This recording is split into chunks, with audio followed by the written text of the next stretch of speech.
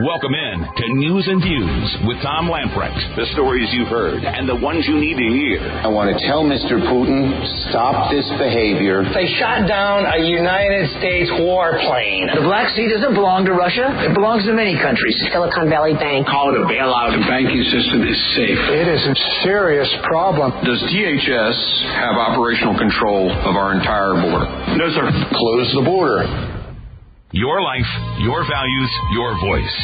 This is News and Views with Tom Lamprecht on Talk 96.3 and 103.7. All right, welcome in. It is News and Views for a Wednesday, and we have a lot to talk about. We're going to be joined by a special guest, E.J. Antoni, I should say, with the Heritage Foundation. He has written extensively on this bank failure, the Signature Bank in New York, and also the SVB Bank out in California. We'll talk about that. The more that comes out about this, the guiltier the Democrats look. We'll get into more of that in a little bit. First off, though, the North Carolina Supreme Court got together today and are reviewing and rehearing the voter ID case. On December the 16th, the outgoing Supreme Court's 4-3 Democrat majority upheld a trial court's decision to throw out the law. The Democrat justices all looked at the woke agenda and agreed the law was unconstitutional because of, wait for it, racially discriminatory intent. You know, what's interesting about this, too, is the fact that, first of all, are they mind readers? Racially discriminatory intent. In other words, they have the ability to look at what's on paper and then accuse. Stop and think about this. They're accusing the legislators of all being racist. That's why they said it was illegal, because of racially discriminatory intent. Remember, too, though, that this should have gone to a North Carolina appeals court where Republicans held the majority. But instead, the Democrats on the Supreme Court said, no. We're gonna ignore protocol. It's amazing how they always want to talk about protocol when it's in their favor, but we're going to ignore the protocol of letting the lower court, the next court up, hear it, because we know we are probably going to get kicked out of office. Or I think actually at that point they had been kicked out of office, because they heard this in December after the election, so they knew they were going to own the outs. But they said, yeah, we're just going to skip over the appeals court, and we'll hear it, and we'll make sure that the voter ID is declared illegal because of racially discriminatory intent. 2 weeks later, two of those Democrats left the state's high court to Republicans elected by the people. Now, one, Sam Ervin, was running for a re-election. One retired. But two Republicans won over the two Democrats. So before the Democrats scream that, this is usurping the will of the people, I don't think so. Court rules allowed Republican legislative leaders to seek a rehearing in the case titled Holmes v. Moore. The current court has a 5-2 Republican majority. This, by the way, is out of the Carolina Journal, if you want to read it for yourself.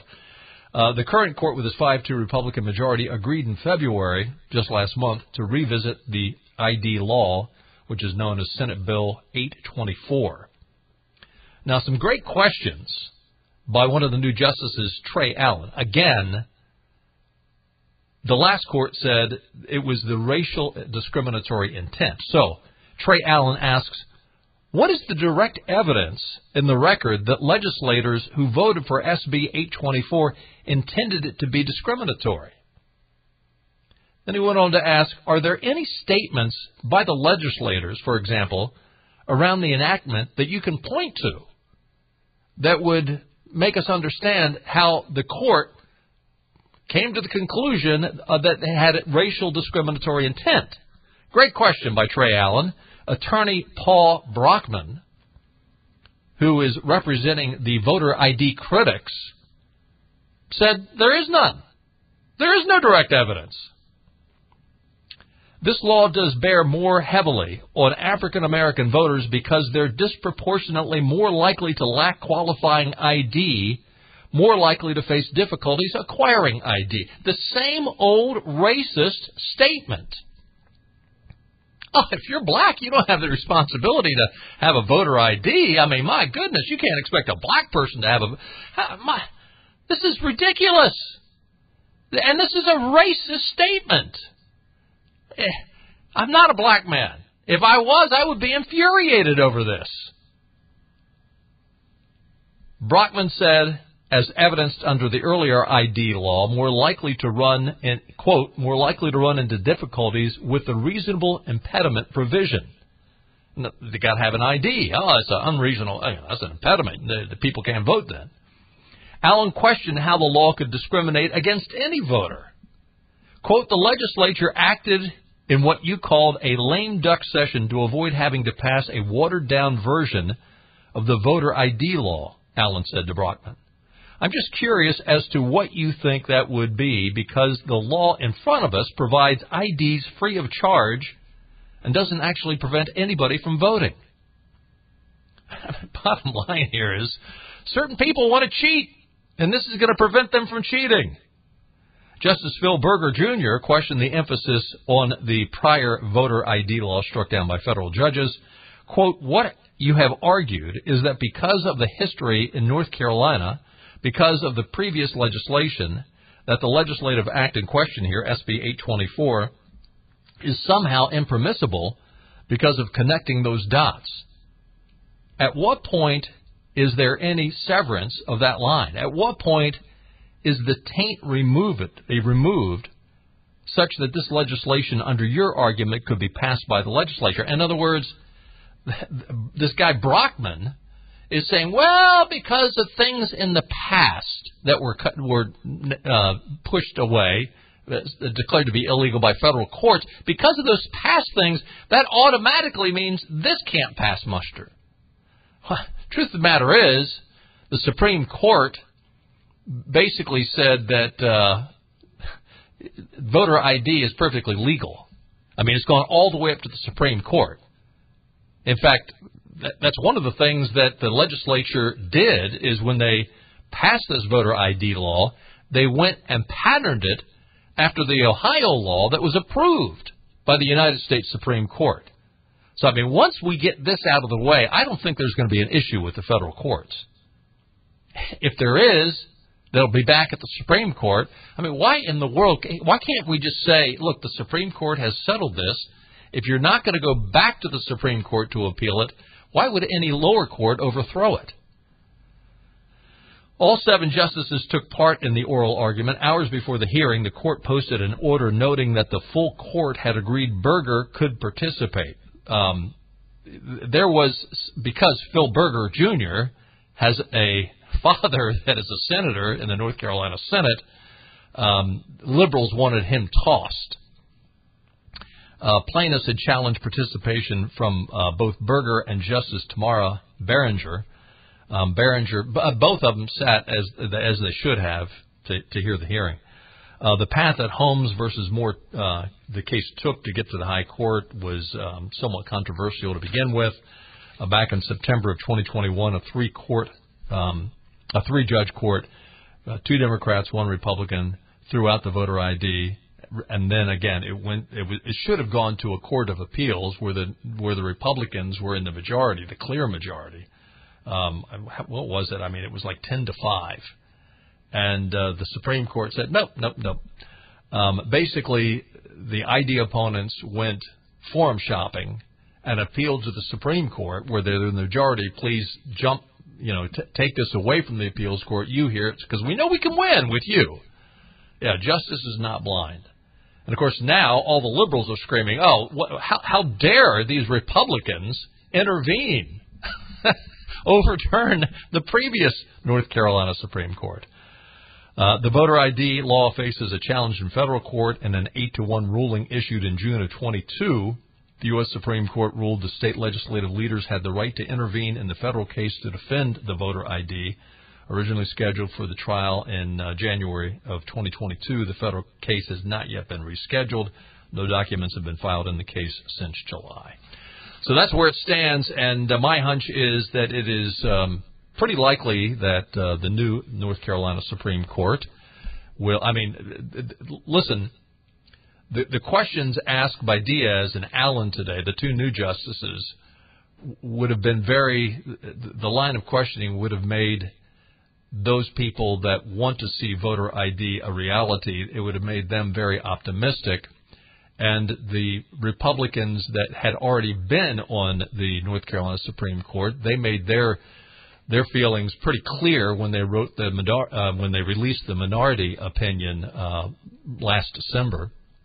So my hunch is pretty strong hunch that we will have voter ID. And again, I would think that the federal case would probably just disappear once that happens. Although I'm sure the liberals will try to appeal it to a federal court. I don't know that will work, but they love to appeal these things. They love to keep them tied up. The Daily Wire is reporting the Supreme Court of the United States has asked for extra funding for police protection in the wake of abortion activists targeting the United States Supreme Court judges because of the overturn of Roe v. Wade. The court submitted a budget request to Congress asking for an increase of nearly $6 million for additional security. The ongoing threat assessment show evolving risks that require continuous protection. Of course, in June of 22, a California man was arrested near the home of Brett Kavanaugh, charged with attempted murder.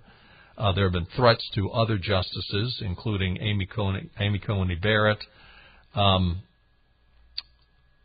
There have been a number of situations now where we have seen not only the justices threatened, we have seen churches firebombed, we've seen pregnancy centers firebombed. Representative Anna Luna from Florida has reported Jane Fonda to the Capitol Police for threatening public officials after Jane Fonda suggested that the murder of pro-life activists would be the solution to push the pro-choice agenda. You've probably seen this. She went on The View, and when they were asking, okay, how, the liberals on The View, the flaming liberals, the issue of abortion came up, and they said, well, what can we do? Jane Fonda, without cracking a smile, said murder. Now, she has come out and said, well, it was hyperbole. It was an exaggeration. Listen, Steve Scalise was shot. You have churches and pro-life centers that are firebombed. You have a lunatic fly across the country with his goal to kill Brett Kavanaugh. And you call for murder and you say it was hyperbole. Listen, the whole issue here is murder. The whole issue here is you're taking a human life, a life in the womb. And many people, including myself, think that's murder. And so you're going to then joke about, well, the one way we can get our way to continue to kill babies is to murder those people that want to protect the babies. And that's supposed to be, it's a joke. It's hyperbole. Unfortunately, nothing is going to happen to Jane Fonda. It'll be uncomfortable. But bottom line is she will become a hero. Her pro-abortion fundraisers will now feature Jane Fonda. Her bottom line will probably increase from saying this. And I would be shocked if she actually gets into any kind of legal trouble. I hope she would.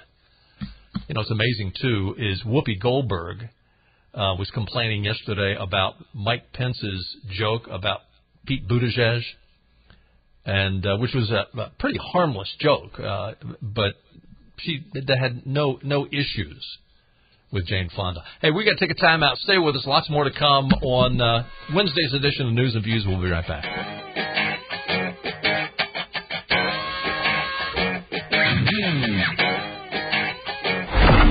A collection of question marks. A lot of questions. Why? How? No logic, no reason, no explanation. Just a prolonged nightmare. Worst nightmare of their lives. This long nationwide nightmare. We'll start collecting clues as to the whys, the whats, and the wheres. Neighborhood by neighborhood, literally knocking on doors. This is your worst nightmare. The nightmare. It would be a nightmare. Worst nightmare. We will not end the nightmare. We'll only explain it. Explain to us. Because this is News and Views with Tom and Benny on Talk 96.3 and 103.7. All right, welcome back in. E.J. Antoni is a research fellow for regional economics in the Center for Data Analysis at the Heritage Foundation. His research focuses on fiscal and monetary policy. His work's been featured on Fox News, Fox Business, The Wall Street Journal, National Review, The Washington Times, The Washington Examiner, The Federalist, just to name a few.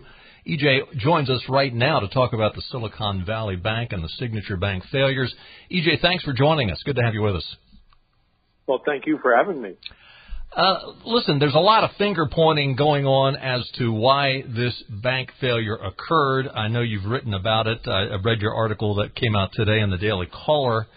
Some people are saying incompetence in the leadership, or the absence of a risk assessment officer, woke ideology. If you had to narrow this down to one or two key reasons why this bank failure happened, what would you say? Oh, I think you definitely have to place the blame with the management of the bank, because they were the ones that purposely engaged in highly speculative behavior.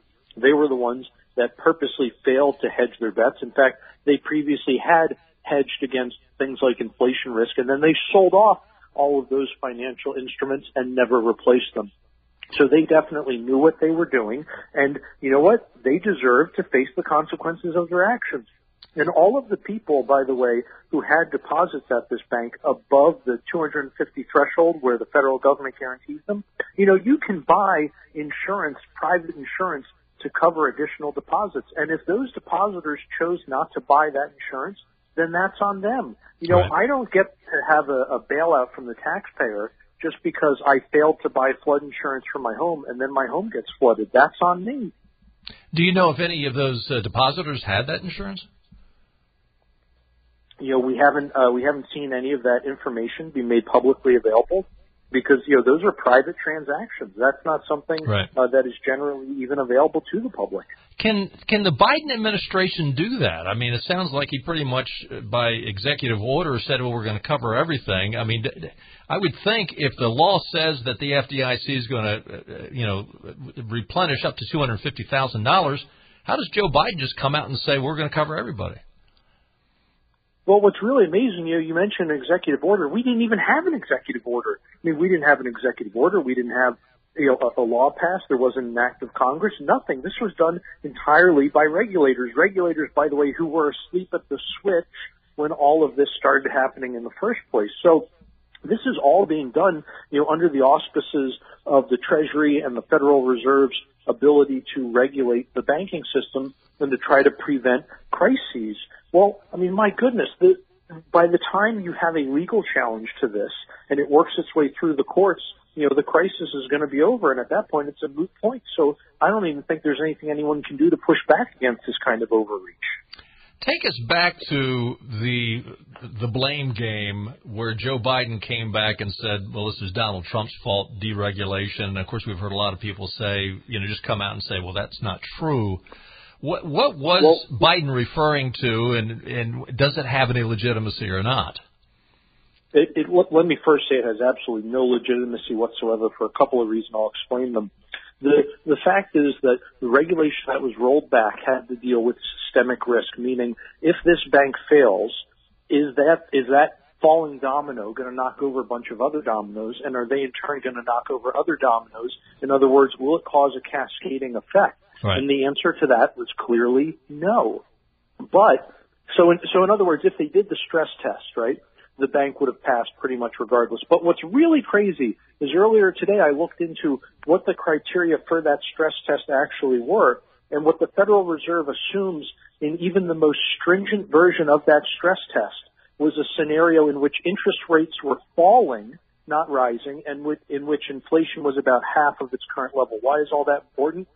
Because the very things that brought down this bank were rising interest rates, not falling interest rates. So in other words, even if you had performed the most stringent of the Federal Reserve stress tests, on a bank like SVB, it would have passed with flying colors. It would have even done better than the larger and better capitalized banks. How crazy is that? What's interesting about this is, and the articles I've been reading indicate that it really was Fed policy that led to this. And I would say, I'm put it in the form of a question, was it also a matter of laziness on the bank's part, that they merely took this, zero interest money, millions and billions of dollars, and said, well, you know what, we're going to do the easy thing. We'll just make a couple of percentage points on this and sit back, and in the meantime, the interest rates went up without them. They had no risk assessment officer there. I mean, am I on the right track here as to all the dominoes falling? Well, I'm not sure laziness had anything to do with it. I think just judging by the numbers, just looking at these people's actions, it seems like they knew very well what they were doing. And what they were doing was over-leveraging, and they were counting on these United States treasuries to basically serve as the counterbalance on their balance sheet. In other words, when the regulators look at their financial position, they'll say, oh goodness, they have all of these United States treasuries. Those are considered extremely safe assets. That offsets the other risky behavior of the bank. But those assets are only safe in terms of default, meaning, yes, you're guaranteed to get paid. The U.S. Treasury is not going to default and fail to make a payment to you. But there is no protection in terms of interest rates. So when it comes to the bond market, interest rates and prices move in opposite directions. As interest rates go up, prices go down. And so interest rates obviously have been rising. And the bank has known about that for months because interest rates have been rising for months. And the bank did absolutely nothing to protect themselves from the fact that their assets have been falling in price. Well, laziness or incompetence or malfeasance, whatever you want to call it, is this an anomaly, or are you fearful that other banks are in the same ballpark? You know what? The largest of the banks, ironically, the ones who last time around caused so many problems in the system, they actually seem to be right now in the best shape. It seems to be mostly the smaller banks where this is concentrated, with a couple of exceptions, notably the FDIC and the Federal Reserve. The Federal Reserve has actually lost so much money on its balance sheet. It is over $1 trillion in the hole right now. How scary is that? Our central bank, our lender of last resort, actually has negative equity. But the other big concern is the FDIC, who is supposed to be bailing out these banks. The FDIC invests all of its money in the exact same U.S. treasuries that have fallen so much in value and which caused SVB to go under. How insane is that? So now we're using devalued assets to bail out other devalued assets, and we're just going to have to print money to cover all of it. You mentioned in the article that you and Peter St. Onge wrote today in the Daily Caller, you addressed the comment that Joe Biden made about, the taxpayers aren't going to have to worry about this. They're not going to pay for it. But you pointed out that, if I'm reading you right, that, okay, well, the way the taxpayer is going to end up with the short end of the stick is the fact that we're going to end up printing $25 billion to bail this out. So although the taxpayer might not get an increase in their tax bill, they're going to get a decrease in the value of their dollar, which might as well be a tax increase. Am I reading you right on that? No, that's a huge part of this, absolutely. Inflation is still a tax. It's just a hidden tax. No one has to vote on it. The president doesn't have to sign it into law, but it is very much still a tax. It is a way to transfer wealth from you to the government. How else would you describe a tax other than that? Right. And this whole idea, by the way, that the FDIC is just going to get all of its money back by increasing the fees it charges to banks, and therefore people won't be charged anything. What do you think the bank does when it gets those fees from the government? It passes them all on to consumers, every last cent. Right. So it might not, in other words, the taxpayer is going to get the short end of the stick. It just might not come through his tax bill.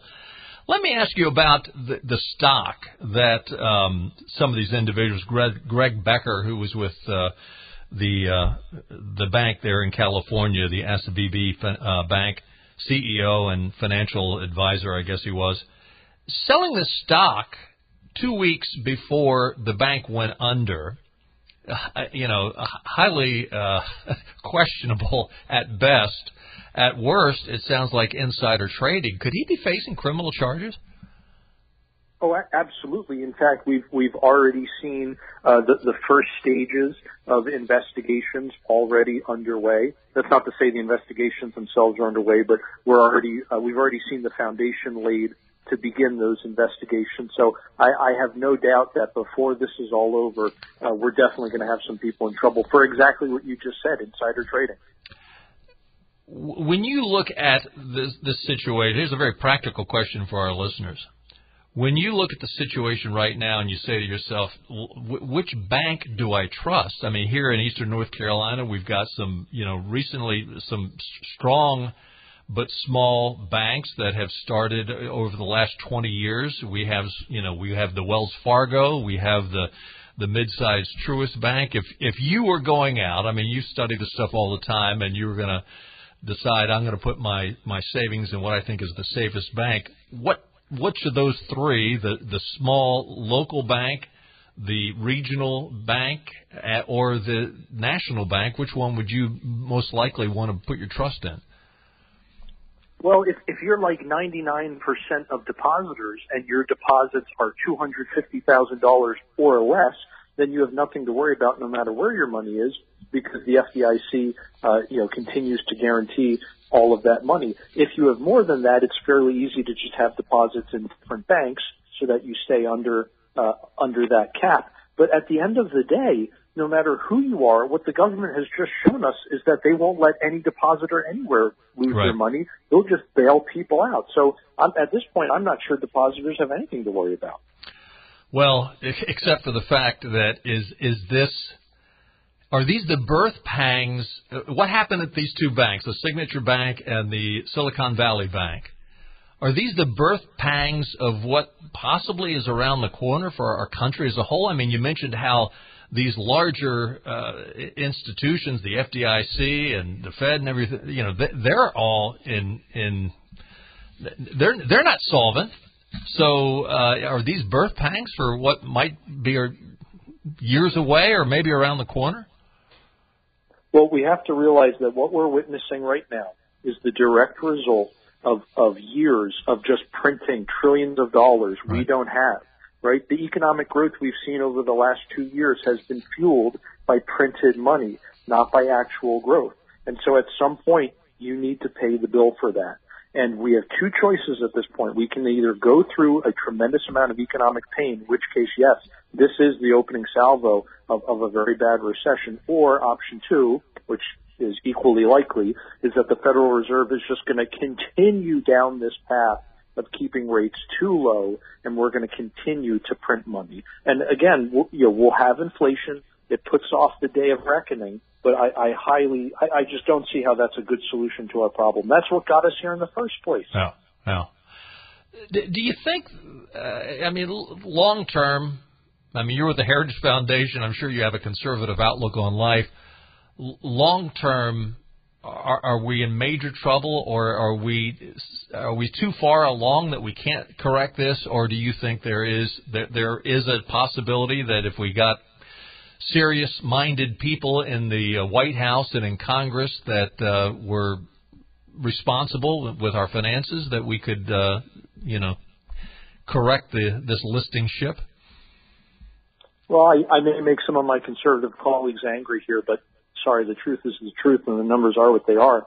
The point of no return has proven different for different countries at different times in different places around the globe. So we really don't know where that is, and I think conservatives over the last several decades have ended up with egg on their faces every time they say something like, oh, we've hit this percent of debt to GDP, therefore, we're really in trouble now. We don't know where that point of no return is, okay? What we do know, though, is that we are headed in the wrong direction. We are on the wrong trajectory, and we need to turn this around as fast as we can, because at some point you do get so close to the falls that your momentum is just going to take you over. Right. And this country is a big old battleship. She takes a long time to turn around, and it's imperative we start now, because we don't know. It could be tomorrow. It could be in a year. We don't know where that point of no return is, and I don't think we want to test it. All right. No, bingo.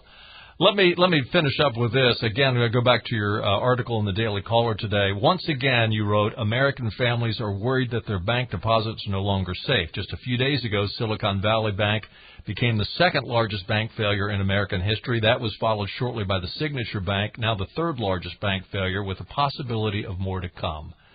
Do you think there are more to come? I think so, and it's just a matter of, is the government going to continue to bail these banks out, which again means they're putting off the ultimate pain we're going to have to go through. We just saw Switzerland is now bailing out one of their biggest banks, Credit Suisse.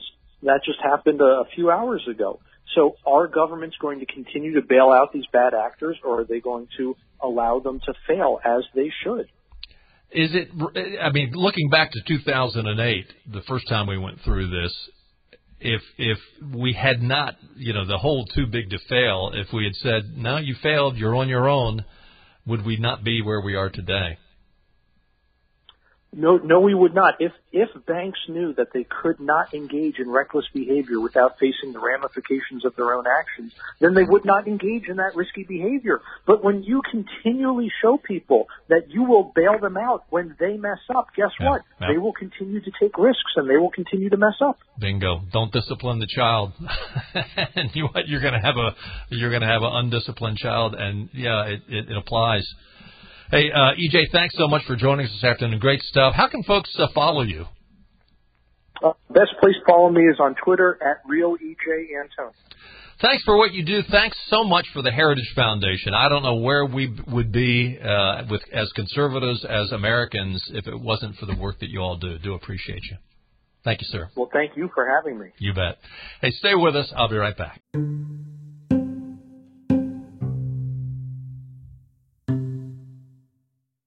This is your Drive at 5 and ENC with Tom Lamprecht. Welcome back to News and Views on Talk 96.3 and 103.7. Welcome back in. It is going to be a clear and cold night tonight, a low of 28. Warms up again tomorrow with a high of 65 with lots of sunshine. Tomorrow night's low around 45 with a few clouds. Friday is going to be the warm one, partly sunny and partly cloudy, high near 75.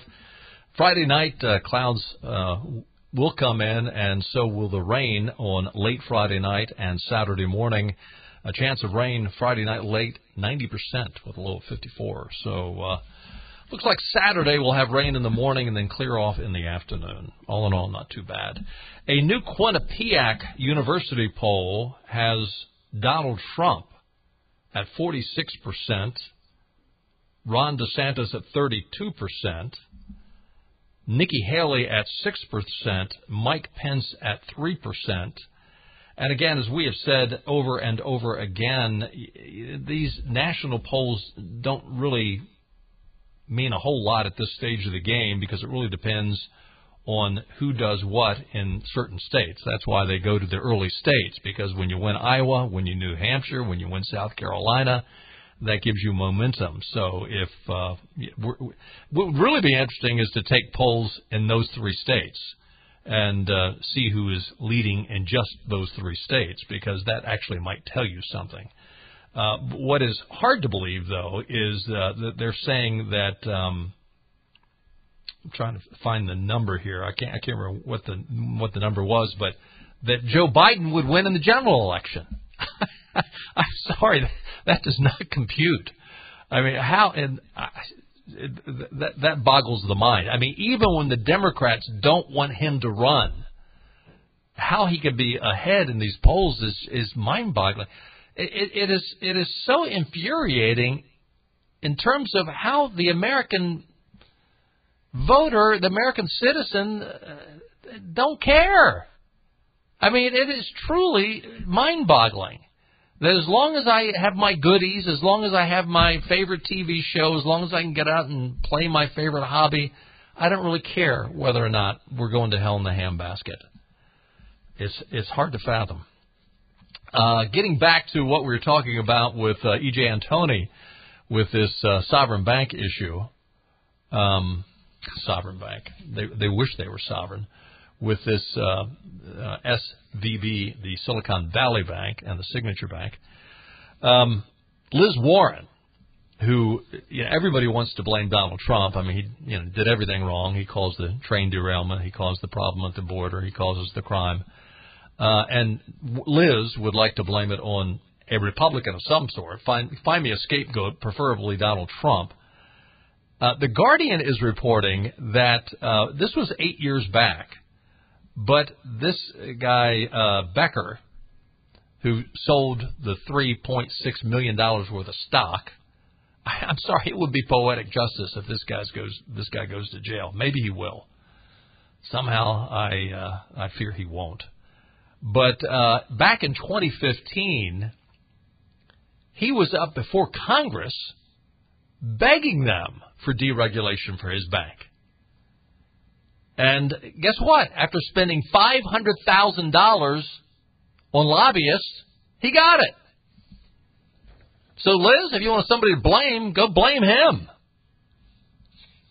By the way, the SVB Bank, would you like to take a wild guess at how much the Silicon Valley Bank and their subsidiaries have given to Black Lives Matter? $73,450,000. That's what the Silicon Valley Bank has given to Black Lives Matter. You don't think that they're woke? I mean, Black Lives Matter, radical leftist organization, played a key role in the destructive and domestic terrorist-filled 2020 riots. Founders are avowed Marxist. I mean, you've got to ask yourself, you've got to wonder. I mean, you just have to ponder, did they drive this bank into the ground on purpose? With the goal? I mean, listen, these people hate the United States. They hate America and what America stands for traditionally. Did they fly this plane into the ground knowing that somebody in the Biden administration would come bail them out just so they could put the United States in more dire straits? You got to at least ask the question. By the way, the bank also contributed to Mark Warner up in Virginia, a Dem, gave big bucks to Chucky the Clown Schumer, and also in 2020, Joe Biden received some $67,000 from Silicon Valley Bank. How about that? Stay with us. We'll be right back.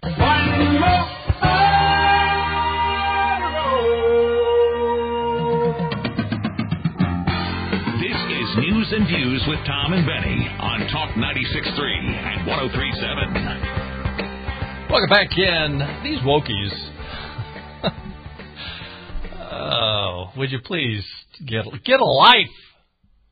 Whoopi Goldberg has taped an apology because she used the word gypped. I mean, I saw the headline and I thought, did she drop the F-bomb? She used the word gypped. And she's... I am an old broad. Yeah, you're an old broad. And the idea is she's talking about Stormy Daniels and Donald Trump, and I'm not sure what the big deal was. Heaven forbid she apologized for slandering people. But she used the word gypped, and apparently that is on the politically correct, incorrect list because apparently it's a slur against gypsies. Okay. I'm sorry. If I offend any gypsies that I come across and I use the word gyp in front of them, let me apologize up front. Whew. I referred to this earlier. So when Jane Fonda was on there talking about how we ought to murder the pro-lifers so that they can murder their babies, Whoopi Goldberg didn't have any problem with that. But she did have a problem, and she went after Mike Pence because Mike Pence told a joke at an event he was at, and Whoopi was highly offended. Here's the joke, and Pete Buttigieg is the butt of the joke. No pun intended there. So here's the joke.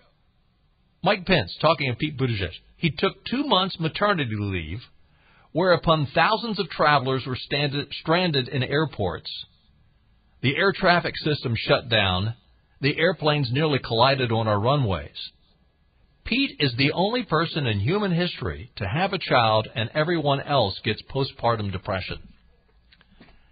Now, when I heard that she was upset, I thought, well, certainly it really surprised me because Mike Pence would say something negative about anybody. And I thought, well, what did he say? Something slanderous about gays? That's what he said. And for this,